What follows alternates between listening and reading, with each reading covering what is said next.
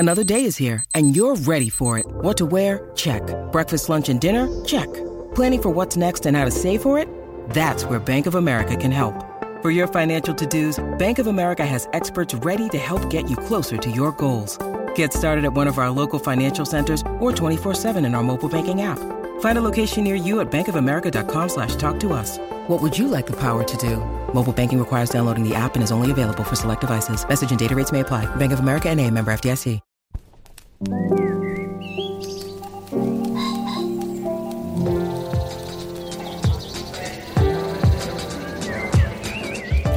I'm Dana Stevens, and this is the Slate Culture Gabfest. Passages is not for the Prudes edition. It's Wednesday, August 23rd, 2023, and on today's show, Passages, the eighth film from the independent writer-director Ira Sachs, has been the subject of some controversy in the weeks since its release because of its NC-17 rating and its explicit gay and straight sex scenes. The movie tells the story of a complicated and ultimately toxic love triangle unfolding in Paris. It stars Franz Rogowski, Ben Whishaw, and Adele Exarchopoulos. We will discuss. Then, the FX series Justified, based on an Elmore Leonard novella and starring Timothy Oliphant as a U.S. Marshal in Harlan County, Kentucky, came to an end in 2015 after 6 seasons. But now, Oliphant's character, the laid-back yet hot-tempered Raylan Givens, is back in a limited series on Hulu called Justified City Primeval. This time he's enforcing the law, not in the hollers of Appalachia, but in the streets of Detroit. We'll discuss that show. And finally, the one-time NFL star Michael Oher, whose life story was the subject of the Oscar-winning 2009 movie The Blind Side, has filed papers to end the conservatorship that he says he was tricked into signing at age 18 by Leanne and Sean Tuohy, the white Memphis couple who took him into their home. His case is a fascinating convergence of issues having to do with race, adoption, exploitation, and fame. We'll get into that at the end of the show. But first, let me introduce this week's co-hosts. Julie and Steve are both out this week, but it's okay because we have two fantastic people sitting in. First of all, Laura Miller, Slate's books and culture columnist. Laura, thanks so much for joining us. It's great to be here. And also on our panel is Rebecca Onion, senior editor at Slate and longtime friend of our podcast. Hey, Rebecca. Hi. Thanks for having me back. All right, well, let's get into the show itself. The filmmaker Ira Sachs has long specialized in making small-scale, intimate indie films about relationships, often gay relationships. He's an out gay man himself. His latest, Passages, tells the story of a love triangle among 3 young people in Paris. There's a gay male couple, Thomas and Martin, who work respectively as a film director and a printmaker, and a young French schoolteacher named Agathe. Before we get into our discussion of Passages, let's hear a clip from early in the film. Here, you'll hear the voices of Franz Rogowski as Thomas and Ben Whishaw as Martin. They're a longtime couple, and Thomas is just coming back from having spent the night with a young woman he met at the wrap party for his latest movie. You know what I was doing last night? No, but whatever it was, you sound very excited. I had sex with a woman. Can I tell you about it, please? Yes, of course. I felt something I hadn't felt in a very long time, and I wanted to hear this. It was exciting. It was something different. It's sick what's happening between us. For real. You hate me, don't you? All right, Laura, I'm going to start with you. I think that, like me, you were somewhat befuddled by the movie Passages and what it was trying to do. I'll give you some of my response to it after I hear yours, but okay. What do you make of this complicated love triangle in Passages? Well, I have to say that I found it difficult to sit through the whole movie because I found the character of Thomas so repellent from almost the first scene. The character is sort of preening and needy at the same time, and he has this sort of way of holding his body that just, maybe it triggers some past narcissist I used to know, but I really, I had to stop multiple times because I just could not bear the fact that he was on the screen. And he's on the screen pretty much every moment, right? I mean, if there's a main character, it's probably Thomas. Right, and there's one scene towards the end where Martin and Agathe meet in a cafe, And I felt this incredible sense of relief and then like engagement just because Tomas wasn't there. And the two characters who I found really appealing and also who are both really attractive, whereas I just do not think Rogowski is attractive at all, were finally at the center, and I did not have this horrible, entity just spoiling the whole thing for me. So I think I had a particularly strong and I guess idiosyncratic reaction to this because, of course, while there are a lot of sex scenes in it, I didn't find them sexy because I found him so, as I said, repellent.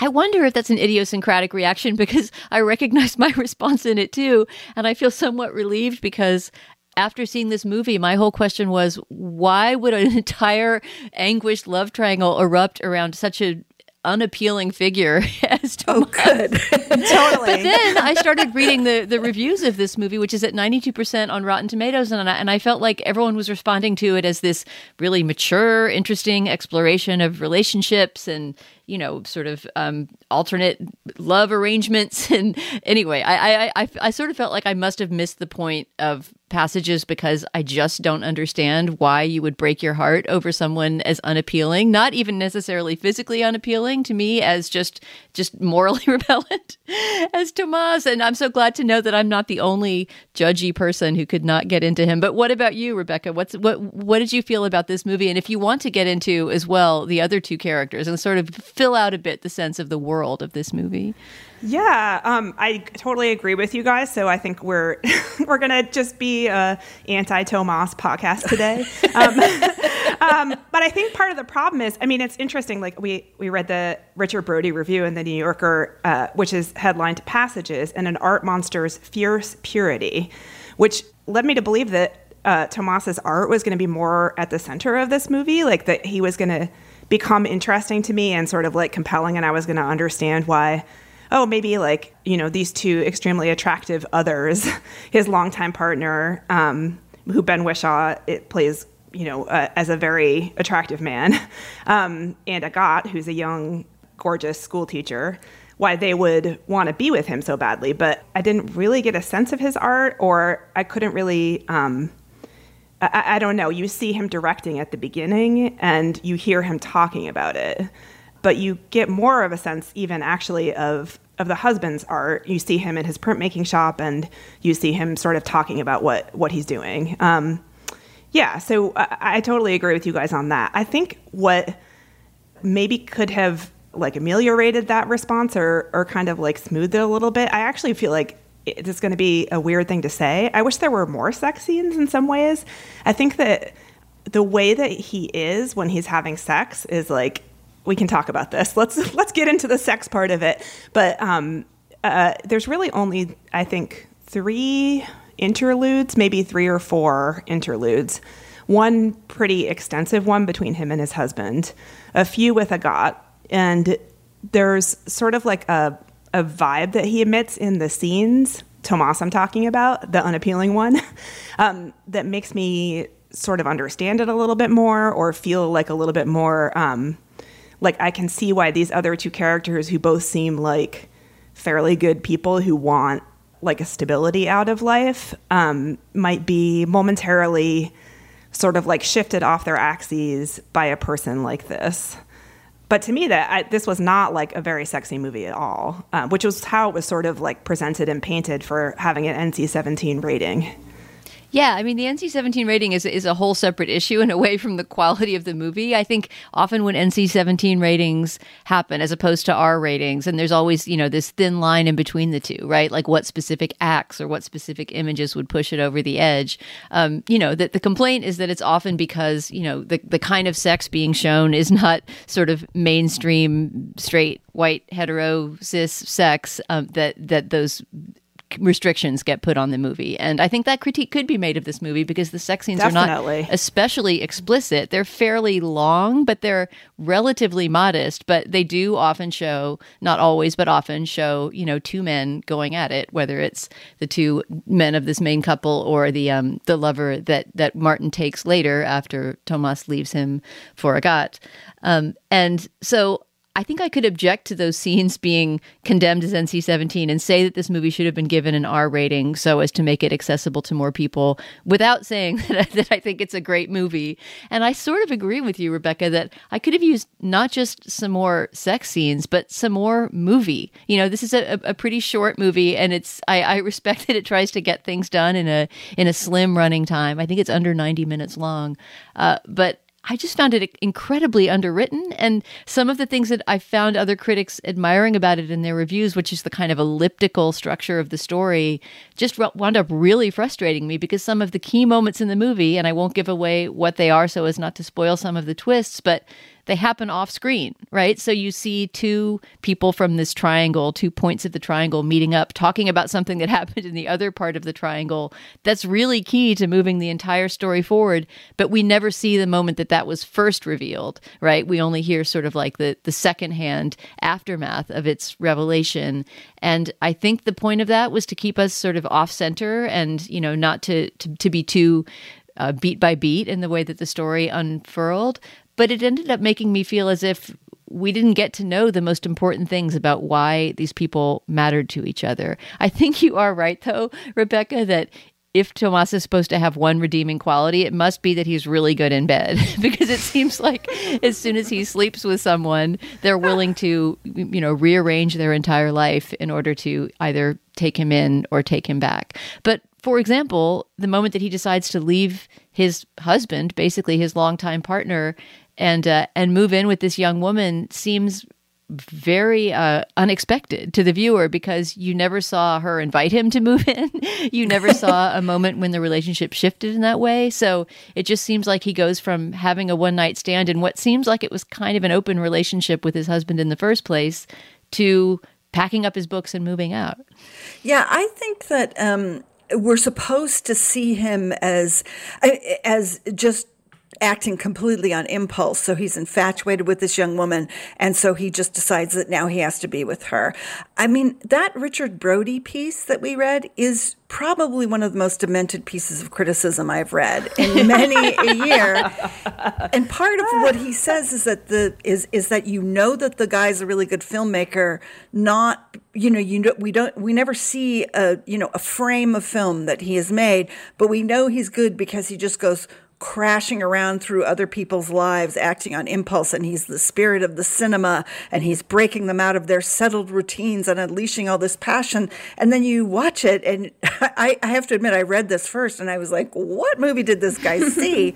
All he does is is just walk all over people and traumatize them. And bizarrely, he doesn't even mention the issue that Dana just referred to, which is really heartbreaking and really makes you recognize how completely, almost irredeemable Tomas is. And I mean, the movie does not have a huge amount of narrative tension to it, but to the extent that it did, the thing that kept me going back to it, despite the fact that I hated looking at the guy, was that I wanted to see these two really pretty lovely people finally get to the point where they realized what a bastard he was. And that is delivered on. That you get that, and it is satisfying. I just don't know if it was worth all the stuff that went before, to me. I'm also not sure that that's the narrative satisfaction that the movie is setting out to provide. You know, I think that's, I really wish that I had seen this with somebody who loved it. I saw it actually with Chris Melanphy, another friend of our podcast. But I think that some viewers are reading the movie really differently, and some really smart critics who I respect, like Richard Lawson at Vanity Fair, has really praised this movie and said something about it that I think is true, which is that it doesn't feel like an American film. You know, although Ira Sachs is an American director, this takes place in Paris, and I do think that it has some of the, you know, the ambivalence and the willingness to go to unlikable places with its characters that a European movie might have. I think that the texture of the movie and the world that it creates is believable enough and exciting enough that I want to enter into it. But then, as you say, Laura, I just get repelled by the fact that the main character, who everybody is buzzing around as if he's the most desirable and important person on screen, is so unappealing. I think I'd recommend people see this despite the segment that we just recorded that is pretty negative about Tomas. I think I'd still recommend that people see it, if only for the way that the sex is woven into the story is something that is thought-provoking and interesting to me. And I think that it's like a little rare now to be able to see a movie like this that tries to do something with the sex. Like, the sex is like, I don't want to say realistic, but it's not gauzy. It's not filmed with like a filter. They're not even doing it in dark rooms. It's like very, I don't know, you hear all the little like grunts and whimpers and stuff. And that to me is interesting and worth seeing and not common. That's true. And it's also narratively important. I mean, several of the sex scenes advance the plot in an important way, sometimes because of who is overhearing all the grunts and whimpers as they're, emerging. So, yeah, I mean, there's so much about this movie that's unusual on the current landscape, So if you want to see a movie that is adult and honest and complicated, it certainly is all three of those things. And I know that some viewers have responded very differently to Tomas. I mean, in fact, I've read quite a few responses to the movie that say, while he is obviously this really complicated, difficult person who winds up being toxic to both of the other two people in the triangle, that, they also come out of the movie with a sense of sympathy for him, and that his moments of humiliation are also painful to watch for them. Whereas I just found them a deserved come up. Exactly. All right. Well, I sort of wish we had somebody on the panel to stand up for Passages. Maybe somebody who's listening has seen it and wants to write in their own passionate defense of Tomas and of the movie. At any rate, I'm glad that I saw it, and I really enjoyed our conversation about it. The movie is Passages. It's showing only in theaters right now, but it will no doubt be streaming on some platform in the near future. Let us know what you think at culturefest@slate.com. All right, moving on. Apple Card is the perfect cashback rewards credit card. You earn up to 3% daily cash on every purchase every day. That's 3% on all your favorite products at Apple, 2% on all other Apple Card with Apple Pay purchases, and 1% on anything you buy with your titanium Apple Card or virtual card number. Visit apple.co/card calculator to see how much you can earn. Apple Card issued by Goldman Sachs Bank USA, Salt Lake City branch. Subject to credit approval. Terms apply. I want to tell you about a new show from the Financial Times called Life and Art from FT Weekend, hosted by me, Lila Raptopoulos. Life and Art is twice a week. On Mondays, I have a guest on to talk about life and how to live a good one. Everything from winter travel to cooking to living more creatively. And on Fridays, we talk art. Two FT journalists and I discuss a piece of culture that's in the air. New music, movies, and more. Find Life and Art from FT Weekend wherever you listen.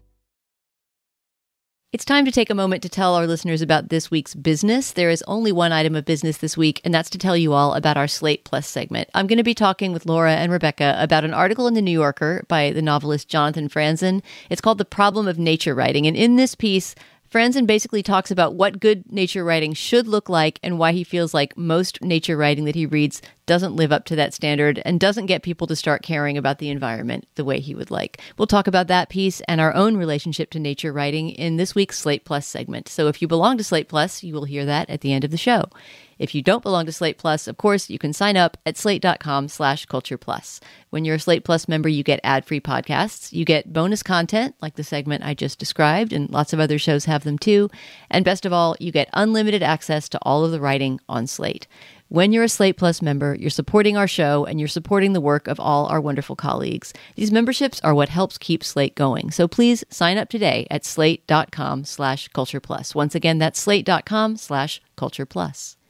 Okay, back to the show. The TV series Justified ran for 6 seasons on FX from 2010 to 2015. It was based on a character who had appeared in multiple novels by the legendary crime writer Elmore Leonard. It followed the U.S. Marshal Raylan Givens, played by Timothy Oliphant, fighting crime on his home turf of Harlan County, Kentucky. Now it's 8 years after that series ended, and Raylan Givens is back. This time, he's hot on the trail of judicial corruption and organized crime in Detroit in the new limited series Justified City Primeval, also based on an Elmore Leonard novel, which I believe did not have Raylan Givens in it. So it's a kind of combination of one of his books and one of his characters from another book. Before we get into our discussion of Justified City Primeval, let's hear a clip from an episode early in the season. Here, you'll hear the voice of Timothy Olyphant as Raylan Givens talking to his 15-year-old daughter, Willa, who is played by Olyphant's real-life daughter, Vivian Olyphant. I hope the hotel has a pool. Willa, we're not going to a hotel. You're leaving. We're leaving. You're flying home. I'm staying here. But Mom's on vacation. Not anymore. Let's talk in the car. I spend more than 2 weekends a month with you and you gotta get rid of me? Get in the car, please, and hold the drama. You backstabbed me after you said you wouldn't. Give me my bag. Willa, I cannot do my job and take care of you. Mom does. And I will not put you or that nice family that's offering us their home at any more risk than I already have. If you wanted me here, you would find a way to keep you safe.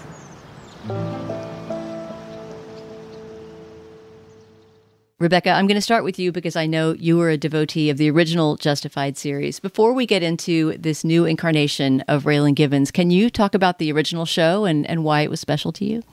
Oh, sure. So the show was so deeply embedded in Harlan County, despite the fact that I believe it was filmed in California, which always kind of took me back a little bit to see the landscape looking so different. But the central character, Raylan, is both a person who grew up there and a person who's been away and come back. And the deepest relationship in this show between Raylan and Boyd Crowder, who's played by Walton Goggins, who's wonderful in the original show, is the central antagonist, who's sort of a guy who grew up there, stayed there, and got into crime. So you have these two guys, both of whom, come from the same place, who end up sort of back in the same place and circling around one another and encountering all the people that they knew, as they were growing up, different families that they have had contact with in different ways, and have reacted differently to the economic destruction that is like shaping the world of Harlan County. And it's not sentimental. It's not like poverty porn, which is something that people accuse representations of Appalachia being a lot. It's like very dry and funny. And Timothy Olyphant is wonderful as Raylan, and he's got like this kind of like cool irascibility affect down quite perfectly. Did you guys watch the original show or no? I did, and I loved it too. Yeah. Yeah. We talked about it on the podcast, so I watched part of the first season. That was back when we, in an earlier era of TV where we often didn't revisit shows. So I don't think I've ever seen it past the first few episodes. I'm not even sure that the Walton Goggins character had entered or had become important anyway at the point that I had seen the show. But what I remember about it the most is certainly Timothy Olyphant and that style that you're talking about. That's this combination of, he seems at once very relaxed and incredibly hot-tempered, Yeah. And I think that's brought out pretty well in the new show. Well, given that you, Rebecca, you cite place and the sense of regionality as being a big part of the appeal of the original Justified, I wonder how you feel about Raylan Givens and his cowboy hat being transplanted to Detroit. How do you think it works in that context? It actually worked really well for me as a reboot, as a place for a reboot. Like I think I would have been more annoyed with the reboot if they'd gone back to Harlan. But I don't know. What do you think, Laura? Because you also liked the original series. I did miss the sense of place because I don't feel like there's that much sense of Detroit as a place. It just feels like a kind of randomly selected location. But I'm just always glad to see more Raylan Givens, and the dialogue is written with the same panache, the Leonard-esque panache as the original series. I mean, the great thing I like about Raylan is that he's amused so much of the time by humanity and its foibles and how dumb criminals sometimes are and how perverse people are, which is, I think, a very Elmore Leonard trait, and that it's just really refreshing because television detectives tend to be these super broody, self-righteous, self-serious characters, and they don't give you as much of a sense of like the sort of run-of-the-mill tasks of law enforcement. But I felt like Justified really gave you a sense of that, not just of Raylan as like a crusader against the bad guys. There are things that I like about where the plot goes and devices that I didn't appreciate as well. But I think in general, I just enjoyed all of the episodes I've seen so far.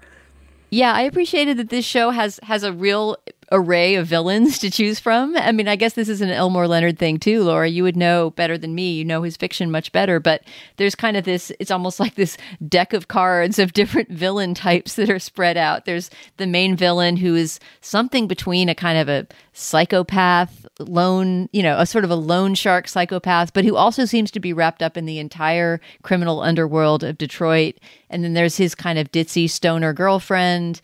There's a bunch of Albanian gangsters that get involved later in the season. There's a judge who's assassinated. I mean, it is definitely a dense novel's worth of different crimes and criminals that are being pursued. So it makes each episode a little bit different. It doesn't just feel like one guy and his nemesis who he's chasing, which I thought added to the interest. I think my favorite character, besides the Raylan Givens character, is probably the lawyer played by Ingenue Ellis, who, as the season goes on, emerges as both a kind of romantic foil and also somebody who's possibly involved in the corruption of the city of Detroit. She is a lawyer for some of the main criminals on the show. You have reason to suspect my client is involved in the murder of Judge Guy. And Rose Doyle, yes. And what is that? Witnesses. Shit, he ain't got no witnesses. He's blowing smoke up your ass. Not another word unless I ask you a question.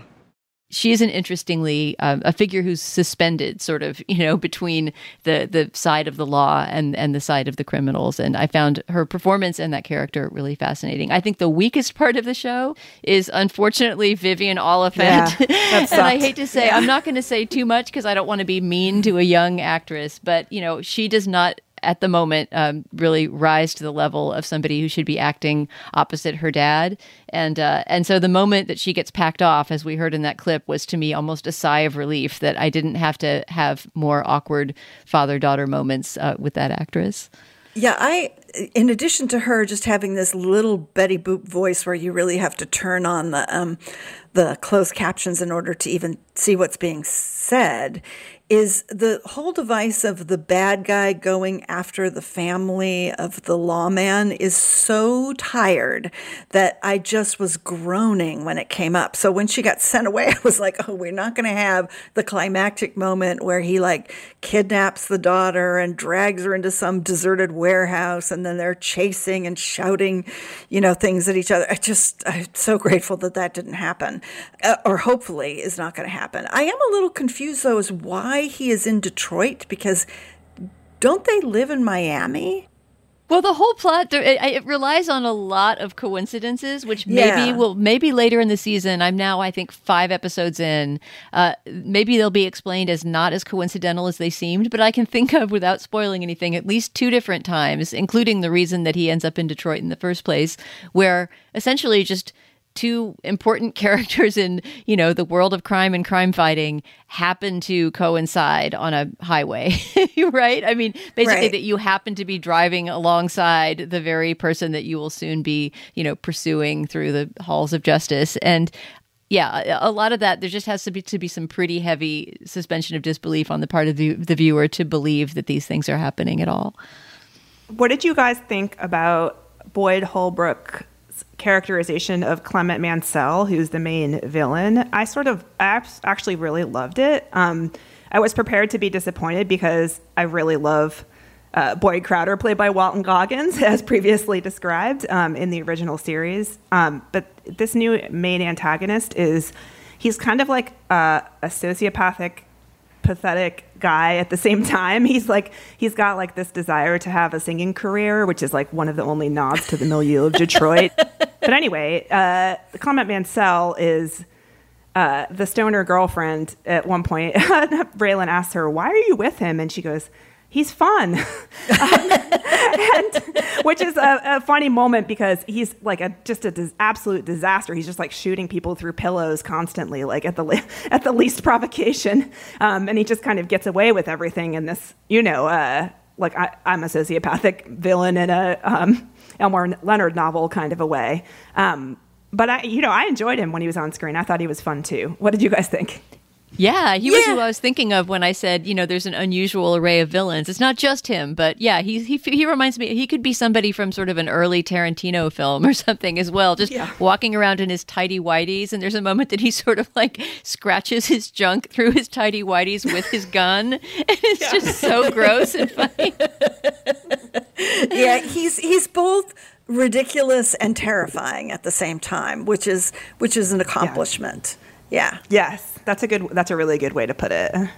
Well, I'm also wondering how you guys feel about the romance in this, because I I really have enjoyed it. I feel like the Carolyn Wilder character is the kind of character we see on television a lot. She's like a middle-aged Black woman in a position of authority, and she's exasperated a lot of the time by the trifling people that she has to deal with.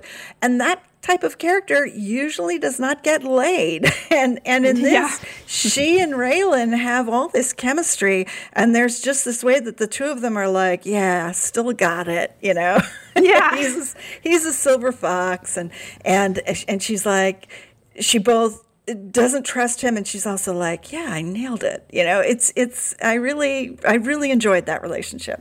I totally agree. I also like that what makes him turned on by her initially is that she cross-examines him in the trial of this guy who tried to carjack him, and just kind of wipes the floor with him. And he's just like, that's what does it for him. He's like, I need more. You were going to put a Black man in the trunk of your car. If necessary, I would have put a white man in there, too. Your Honor, the marshal is not the one on trial here. Give me a minute, and he will be. Yeah, Raylan is like a person who keeps a lot of details in his head, and he's like, you keep more details in your head. Yeah. Yeah, you're making me realize as you guys talk about this show that, what's really unusual about it, I think, is that each of the characters has their own way of speaking, and that so often is not true in TV procedurals, right? There's sort of like the cop language and the crime language, and everybody who's in that group, whether it's the cops or the criminals or the victims, all speak the same. Whereas, and I guess this again is, inherited from the world of Elmore Leonard. I'm not sure how closely the dialogue hews to actual dialogue from his books. But everybody speaks like themselves, and that in itself sets the show apart.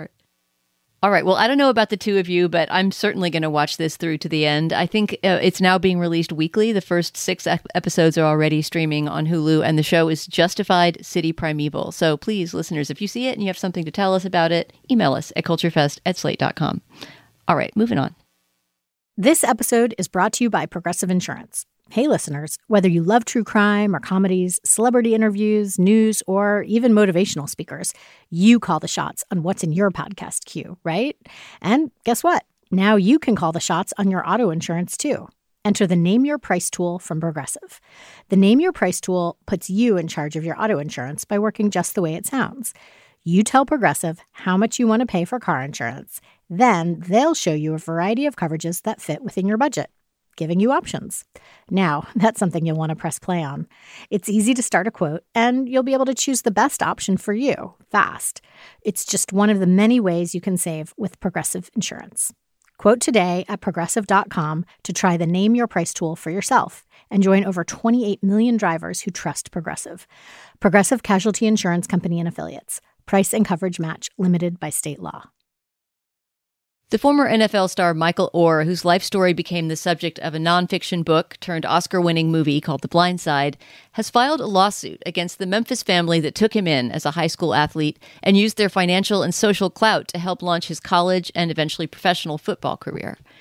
Oher's lawsuit alleges that this family, the Tuohys, benefited financially from his success in football and from the profits of the book and the movie based on his life story. Oher has been estranged from the Tuohy family for about 10 years, but he says it was only early this year that he realized that the legal relationship he had with them was not the equivalent of an adoption.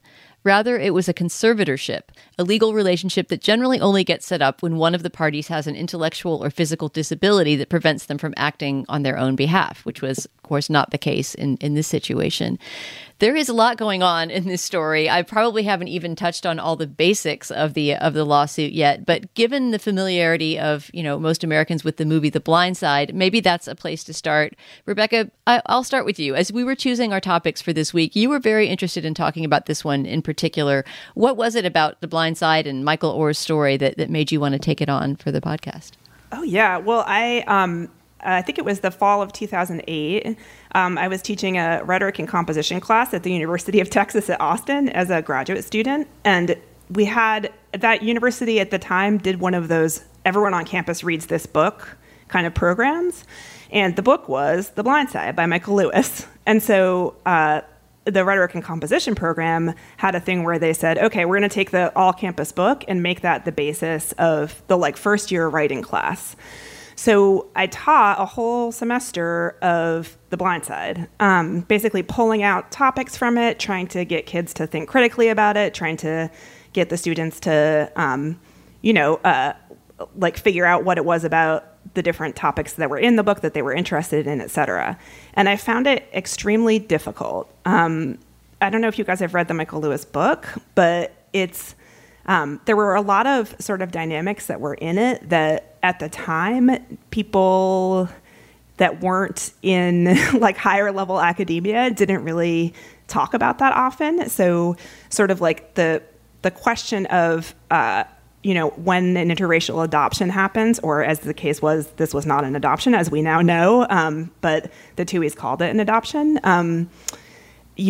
What are their, how the dynamics there work, the white savior complex, which is something that now that everyone's so online, people know as a reference or a way to, a theoretical tool to kind of talk about what can happen when a story like this unfolds, where a white family adopts a non-white kid and sort of pumps themselves up publicly for having done it in various ways. All of those sort of things were very hard to get the kids who admittedly in my class were mostly white to sort of articulate in satisfying ways. They were very taken by the story. They loved it. They wanted to engage with the Michael Lewis book on the Michael Lewis book's terms, which are basically look at this heartwarming story of a kid who is basically plucked from obscurity and from the way that Michael Lewis tells it, he's sort of plucked from ignorance, basically, and sort of made into a person of the world by this wealthy family, who we should say were Michael Lewis's friends. Or he went to, I believe, high school with the father of the family. Anyway, what's interesting to me is how much has changed between 2008 and now. The way that people talk about it is so different. The way this lawsuit has hit has sort of, people have a different vocabulary to speak about it. Do you think, Rebecca, that if you were teaching that same class now, those students would have a completely different response? Gosh, I hope so. I think so. you know, I mean, that was also before the movie came out. And it's interesting because, there's been a lot since this lawsuit, the news of this lawsuit hit, there's been a lot of ink spilled online about both the movie and the book. And people have pointed out that when the movie came out, there was a nascent, critical strain around it. There was. I remember that, yeah. Yes. Did you see the movie, Laura? No. I mean, I am against football, so I will never see a movie in which football is glorified, so... I did see the movie back when it came out, but I remember being relieved that I didn't have to review it. I think it was Josh Levine that wrote on it for Slate, which makes sense because, he writes on sports a lot and has a sports podcast.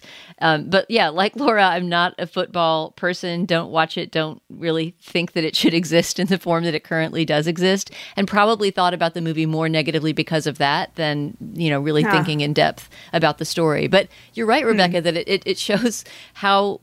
as far as we have to go, how far we have come in our thinking about, white saviorism and transracial adoption and things like that since 2009, because I feel like that movie would land a lot more unpleasantly were it to be released now. Then again, if you look at Green Book or other more recent Oscar fave type movies that also have fairly reactionary racial setups, maybe not, and people love to feel inspired by a feel good, hands across the aisle story about race, and maybe that those strings still could be pulled.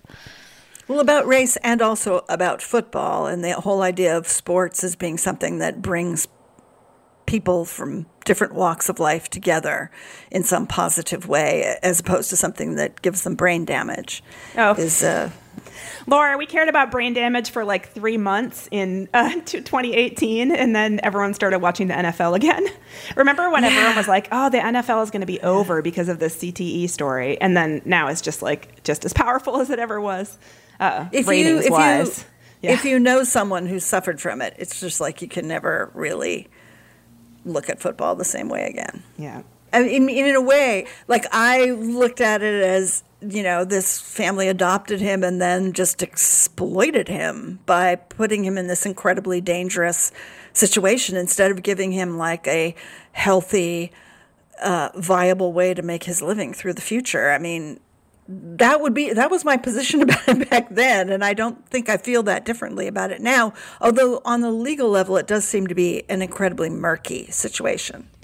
Yeah, I mean, it's a bit early to talk about, exactly whose numbers are correct, but I mean, according to the lawyer for the Tuohy family, the profits from the book and the movie, which were not that extensive, after agents' fees and taxes and so forth, were equally shared among the members of the family, Michael Lewis and Michael Orr. So I'm not sure if whatever needs to be hashed out is going to be hashed out in terms of the absolute numbers of profit. It seems like it does have more to do with, well, a little bit, not unrelated to the Britney Spears situation of being under a conservatorship from her father for all of those years. It's more of a question of, having your agency taken away by someone else taking over the legal rights to your life. In the Tuohy's defense, it does not seem as though they have enforced the conservatorship. I mean, it sounds like he has proceeded to act as his own agent in the past 20 years. It's not like they have swooped in and said, oh, we have to sign off on the house you bought or the contract you signed, or, from what I can tell, they're saying that they made it a conservatorship because they needed to establish a legal relationship with him quickly enough that he could enroll in Ole Miss, which they have some special connection to that will enable their dependents to have an in on getting into the university and then play football.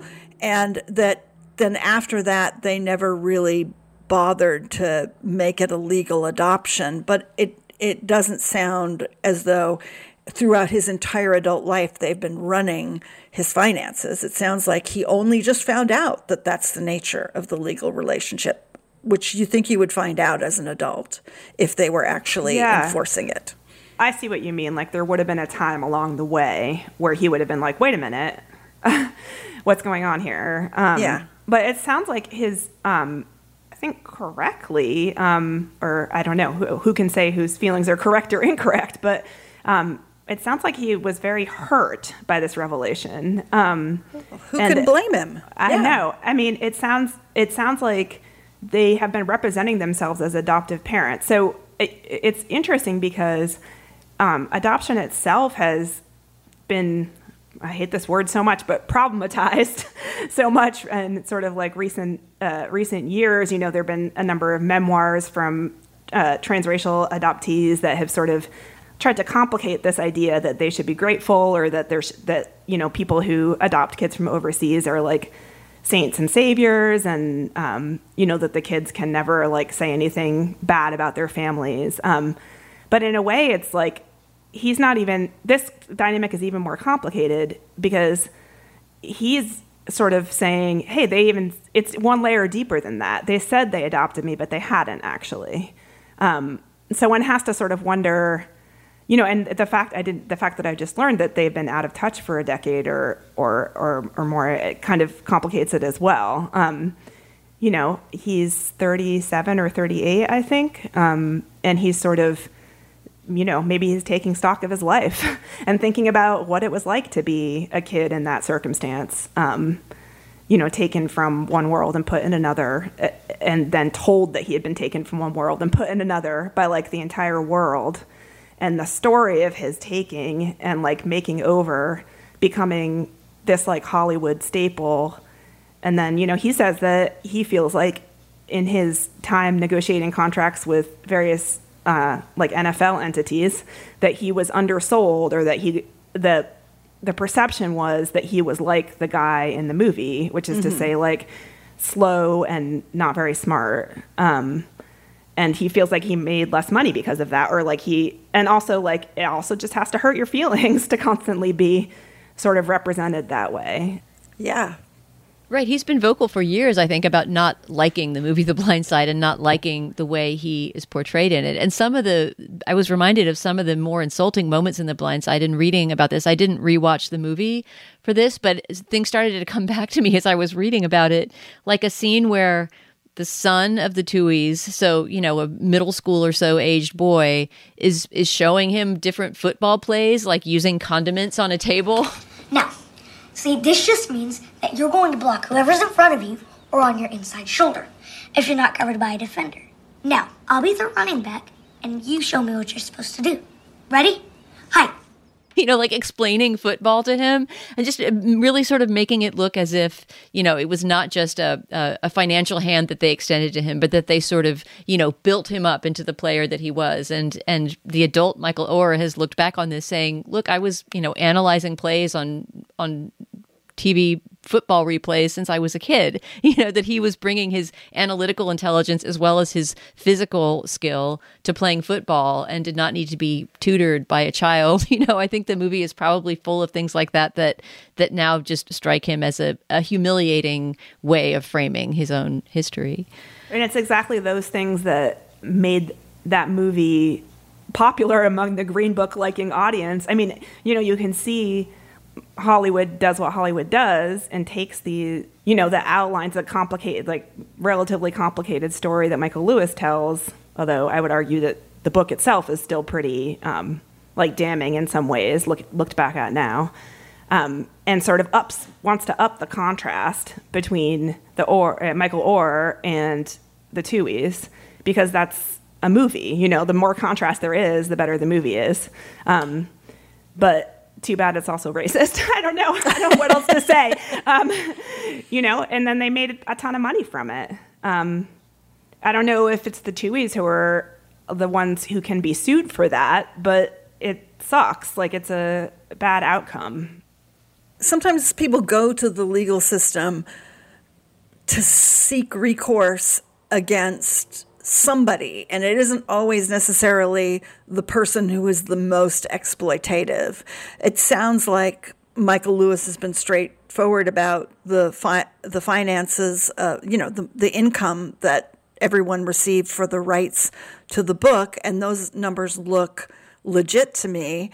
And I don't think it would be very easy for him to lie about them, since other people have those numbers. But you don't actually get that much money for that sort of thing. You get money for working on the movie, not for creating the material that the movie is based on. And if there were a movie that depicted me as sort of simple-minded out there, I would be so furious. And who are you going to sue? I mean, this is. I mean, arguably the Tuohys could have defended him against this portrayal, if that's a good they point. felt, I mean, they were his guardians to some degree and should have stood up for him. All right. Well, all of this is still unfolding. This lawsuit was only filed, I believe, last week. So I'm sure that there will be further chapters unfolding in the story of Michael Oher versus the Tuohys and The Blind Side. So we'll keep an eye on that. Wow, well, we've done it. We've reached the moment in the show where we endorse our favorite cultural item of the week. Laura, I'm going to start with you. What have you been reading, watching, experiencing that you want to tell us about? Well, it's going to be watching. My quest for new detective series that aren't stupid or cliched is never ending. And I found a great one on Prime called Deadlock, and that's spelled, it's all one word, Deadloch. It's set in Tasmania in a little town that is sort of in transition from having a fishing economy to, maybe a little bit of a tourism economy. And it's a town that has had a big influx of new residents who are lesbians. And the main character she's a police officer. She's like a former detective, but she basically is the main detective in this series, who is herself a lesbian, is in a relationship with a woman who wants them to buy a farm and do the kind of whole crunchy, organic, back to the land lesbian thing. And there's a lesbian restaurateur, and it's like there's a lot of lesbians in this series, which is really refreshing. And it's particularly piquant because the series of murders that sort of slowly evolve and become the central mystery are all of men. But it's just really, really funny. And as someone who lives in a small town and has a lot of lesbian friends, who live here as well, it is so incredibly spot on in all of the cultural stuff that I was just in stitches through the whole thing. But it is also a series that it has a genuine mystery. Like, it's genuinely mysterious. It's complicated. There's a plot to follow that is just as good as any detective series, but then it also has all of this delicious sort of social satire in it that is just a blast to watch. Oh, whose alley that sounds so completely up is Stephen Metcalf. I have to make sure he hears, if he doesn't listen to the show, that he hears that endorsement, because between the down under angle and the, genre mystery bit, I think he would flip for that. Yeah. Rebecca, what about you? What have you got to endorse this week? I just finished reading a new memoir. It's called Holler Rat, and it's by a woman named Anya Liftig. And it's a memoir about she's not from it. Her mother is from like a deep Appalachian location. And her mother basically sort of left permanently as a young adult and met a Jewish man from the Northeast, married him, and ended up settling in Connecticut. And so the writer spends every summer in her mother's hometown with her grandmother, who's like a wonderful character as created by this writer, like a very fascinating person. And so the writer is, it's funny because I picked it up initially because I actually knew this writer at undergrad, but I didn't know anything about her life story at all. She's one of those people that I sort of, was in some classes with or had intersected with in various ways, but never truly befriended. And I just am like, oh my gosh, were these kinds of people walking around?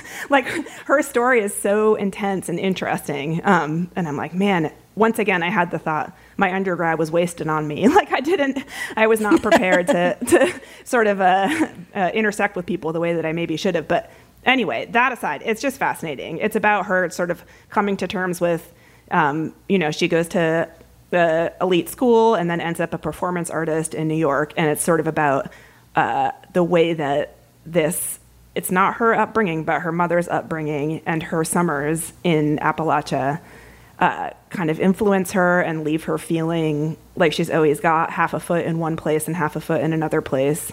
The writing is incredibly vivid and beautiful. Again, it's called Holler Rat by Anya Liftig, and I loved it. Oh, that's fantastic. That sounds so good. And it also flows so perfectly out of our Justified segment. Oh, yeah, right? Exactly. Yeah. You actually have an Appalachian endorsement for the week, so that's perfect. There you go. All right, because you both endorse things that take a fair amount of time, reading a whole book and watching a whole TV show, I'm going to go short, simple, and somewhat dumb, but incredibly pleasing for my endorsement, which is to tell everyone that whether or not you've seen Barbie, I'm sure you're familiar with the song I'm Just Ken, the Ryan Gosling number that I believe has now broken onto the Hot 100. Chris Melandri could fill us in more there, but I think it's actually starting to climb the charts now as a potential song of the summer. It's one of the high points of the movie. I'm just Ken, where I see love, she sees a friend. What will it take for her to see the man behind the tan fight for me?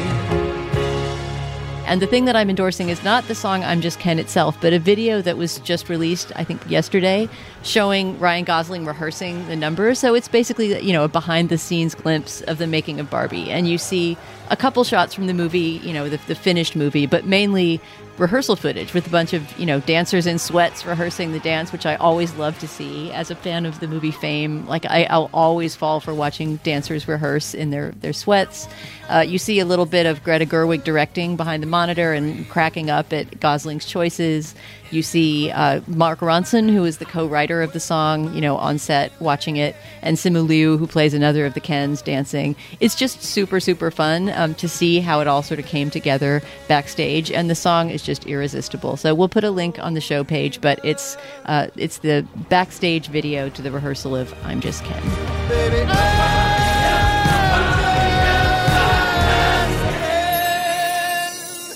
I'll see you on the Malibu beach.